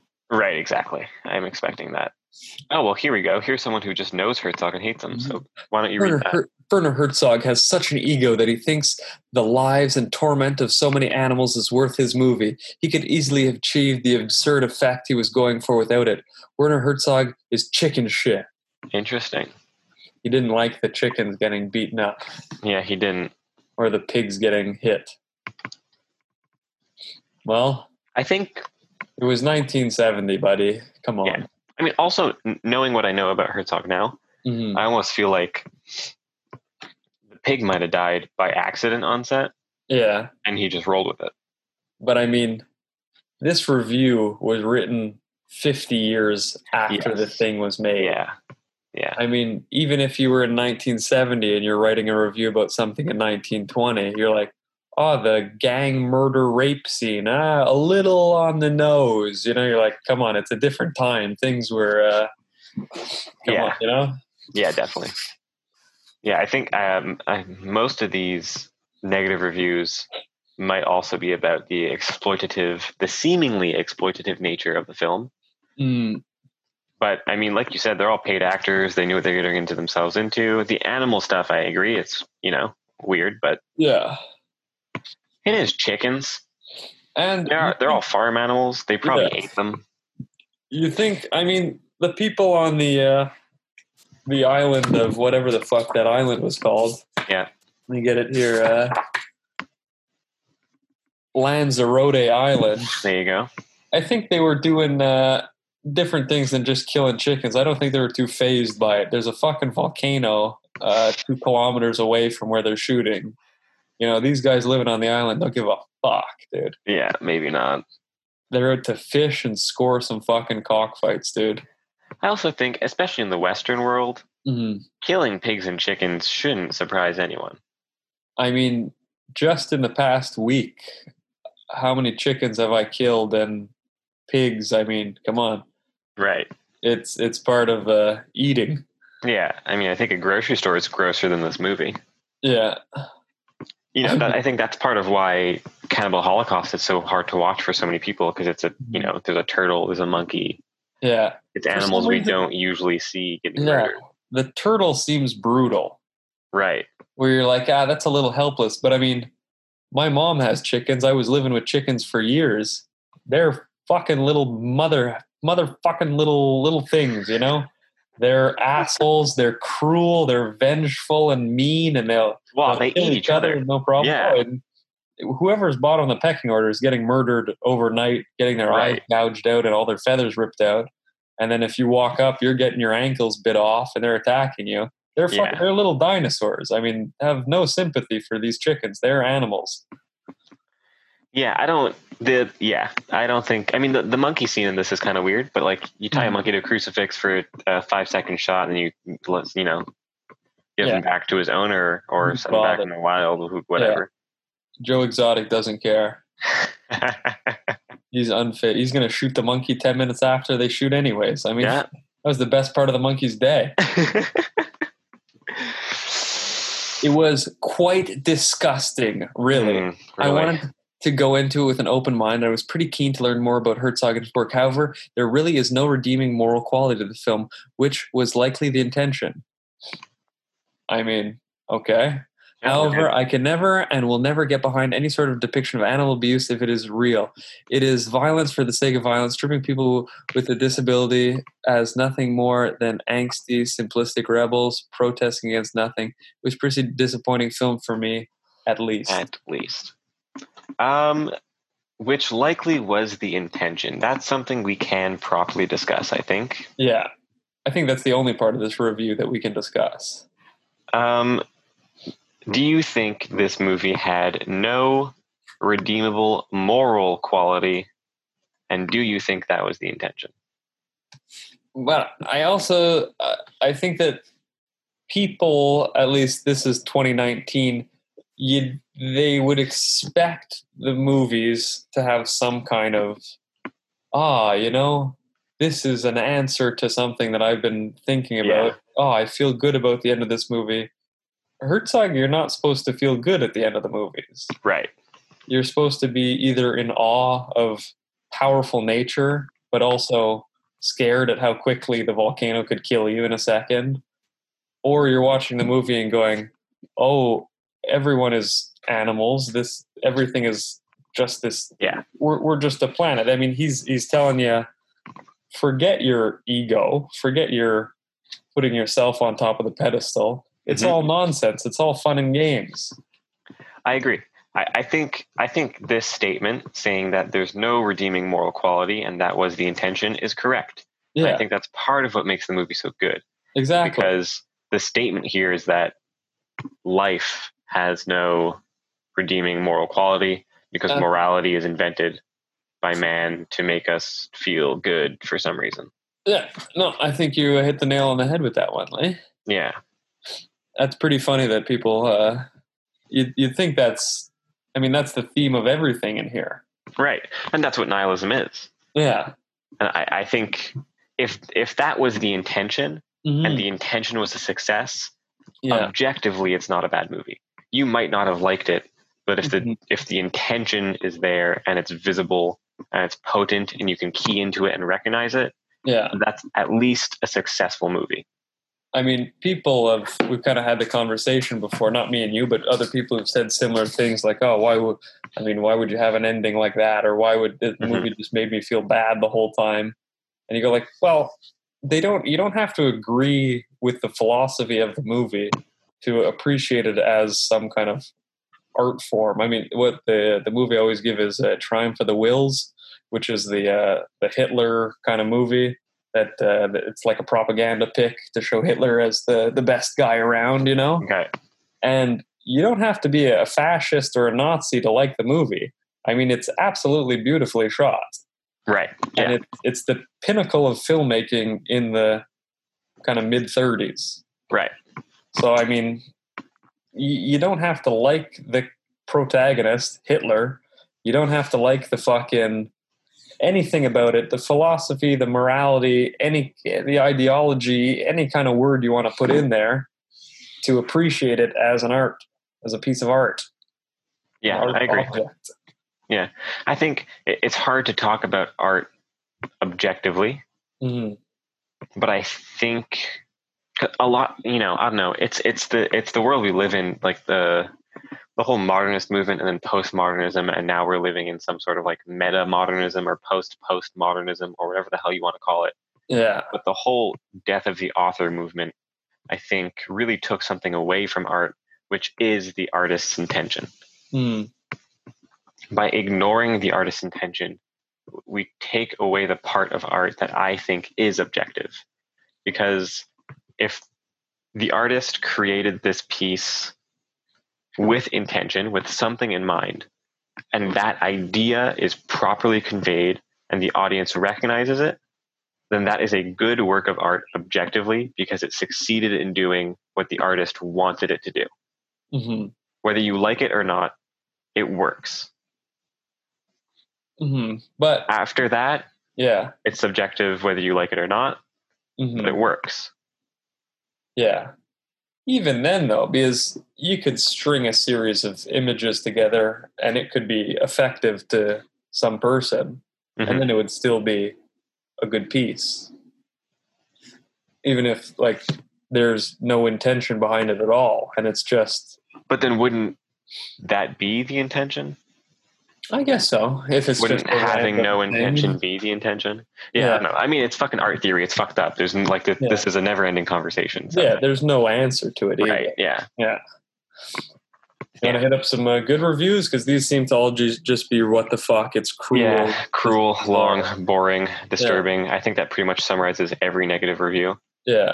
Couldn't get through 45 minutes. I wanted to give it a shot. I'm trying to watch most of Herzog's filmography. That's funny that someone who would watch most of Herzog's filmography, which is somewhat into film, wouldn't like a movie like this. Yeah, because I mentioned before that this isn't at all accessible. But I don't think it's any less accessible than Herzog's other movies. Oh, for sure. Yeah. I think if you're running through Herzog's filmography and you stumble upon even Dwarves Started Small, I would... Okay. I mean, I would just take it. Yeah, he's not showing you a plane landing 5 times on a runway and then going into just panoramic shots of Morocco for 45 minutes. Right. Even though that movie rocks. Agonizing, hard to read, deeply reactionary. Yeah, similar. All very similar. Yeah, here, skip this one. Watch a Gary Nosferatu Fitzcarraldo. Basically, sort his films by most popular and watch those only. Yeah. I mean, Nosferatu and Fitzcarraldo are pretty low on my list of Herzog movies. Yeah, you have very little...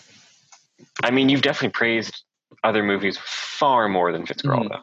I mean, and Fitzcarraldo is by far his most popular in my eyes. But I think it became popular, or it's popular because it's kind of normal. Mm-hmm. It's a proper narrative. It still has the kind of Herzog pointlessness at the end, or like the pointlessness of man's struggle. This guy who's trying to build an opera house in the jungle. And I don't know. It's just a normal kind of flick. It's fun. It's got Claudia Cardinal in it. She's nice.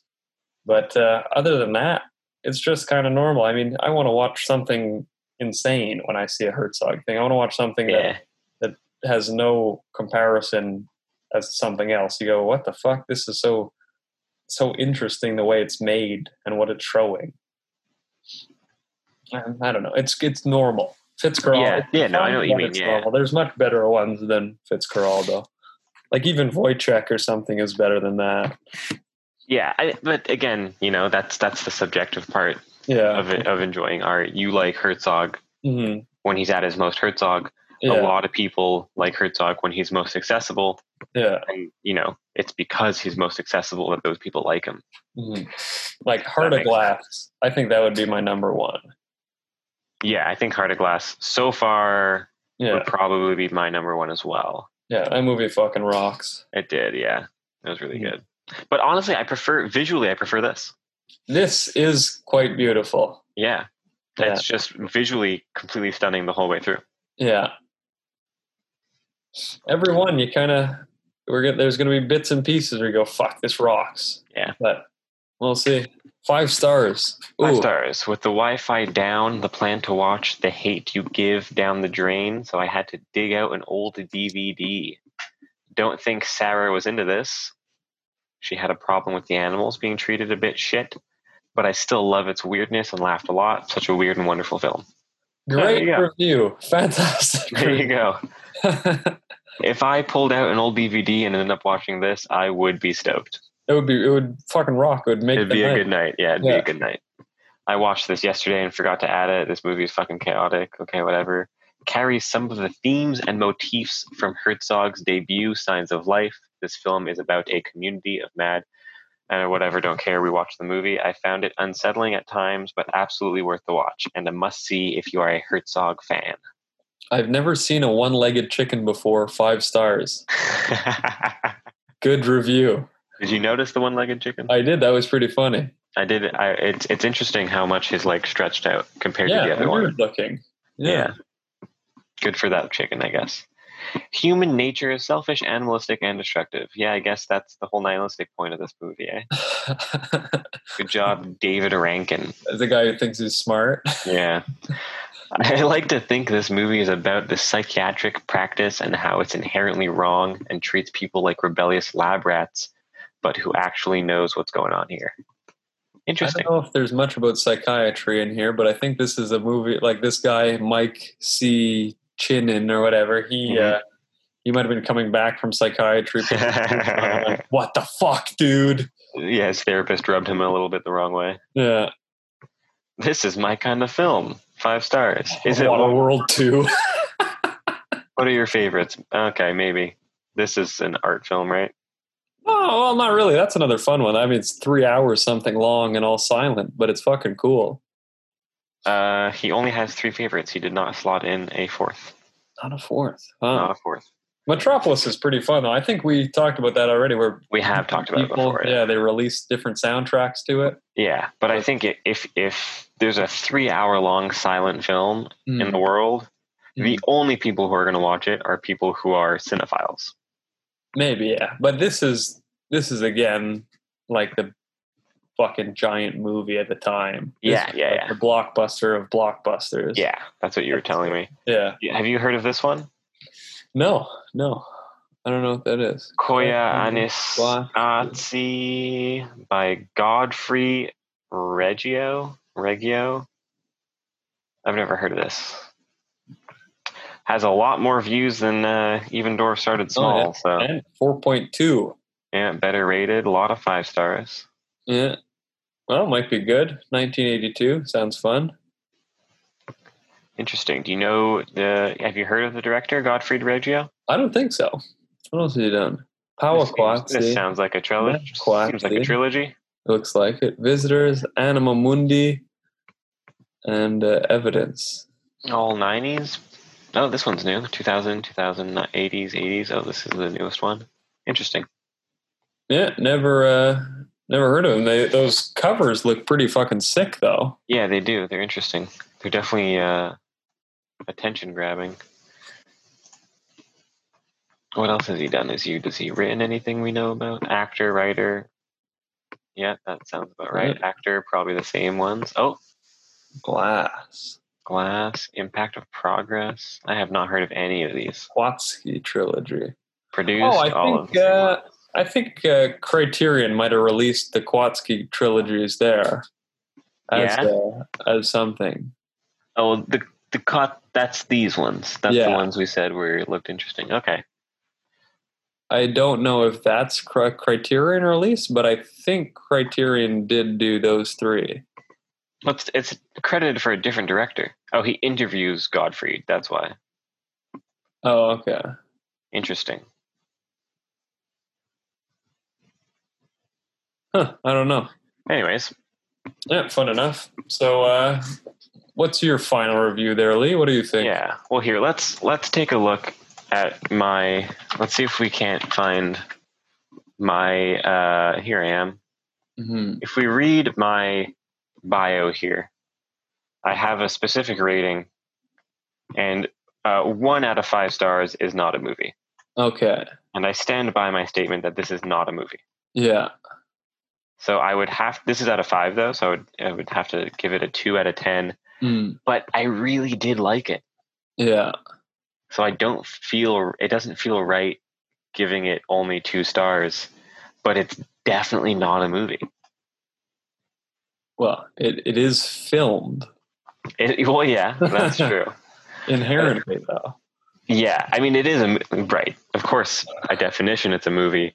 But like you said about Herzog's other film, it's more, even to me, it's more something you just stumble upon in some museum. Even this is, because there's nothing to grab onto for the common audience. No, there's no character development. The only character development that I can possibly grasp onto is the dwarf in the black suit going crazy and talking to a tree because these people drove him mad. Yeah. But fuck, I loved it. Pretty fun. Like, I just enjoyed watching it. It made me think about film in a way no other movie has. I don't know, there's a lot to this film that is deeper than film itself, however fucking pretentious that sounds. So, in saying that, definitely a lot. I think I'd go just flip the 2, just an 8 out of 10 probably. An 8 out of 10. I really, really just enjoyed it. That's a lot of fun. It made me, but like, I don't know, it's so hard. Like, it feels wrong giving it any rating because it's just so bizarre. It's singular. Yeah, definitely. I can't think of anything quite like it. Or even you can think of other movies, other kind of running in circles kind of movies with no point, plot, or narrative or anything. But this is so damn funny that you're just laughing the entire way through, and you're like, "Fuck, this movie rocks." Yeah, and even I had a hard time with the first bit. Yeah, because I kept kind of expecting some sort of exposition. Mm-hmm. But once I just kind of let go of that and took it in for what it was, Yeah. I just started loving it more and more and more. It's like when I first started watching this, I was genuinely in my head thinking this will be my lowest rated film on the podcast. Oh yeah. Like there's like this is Yeah. I can't watch this. But if And I then remember, eventually yeah, I was just like, fuck it. Like it is what it is. if I remember clearly, you also said the same about Heart of Glass when it opens with cows in a pasture and stuff, and you're like, dude, this movie fucking sucks. What am I watching? And then I think you gave that a perfect 10 after. Yeah, dude, Herzog's, he does something, man. He tricks you. We have He does. less than a minute here. Oh shit. Okay. Do you want to wrap it up super fast, or we'll come back? Yeah, I can wrap it up fast. You want to do your rating, and we'll see how much time we have left. I'm also going to give it an 8 because I fucking like Herzog. Movie rocks. I like your score. I like your reasons. It's fun. It gets the fucking point. It's a chicken. Who gives a fuck? You know? The chicken killed the chicken. That's what they do. Yeah. I mean, I love Cannibal Holocaust, so if I can give Cannibal Holocaust a good score, I can definitely give this a good score. Rock and roll. 8. Yeah. Thanks for watching, guys. Check us out on Instagram, Twitter. Not really Twitter. Yeah. But. At Monolith Film Pod. I use the Twitter frequently. Okay. Twitter. At Monolith Film Pod. You can find us there. Email us at monolithfilmclub@gmail.com. Mm-hmm. Send us fucking anything you want. We don't care. Just fucking interact with our shit, like our posts, whatever. Tell all of your friends about us. Tell everyone, every single person you know, tell them to watch this podcast. Or else they're fucking nerds. Right. And until next time. Thanks, guys. Peace. Watch some movies, hang out, do your thing, whatever. Rock and roll.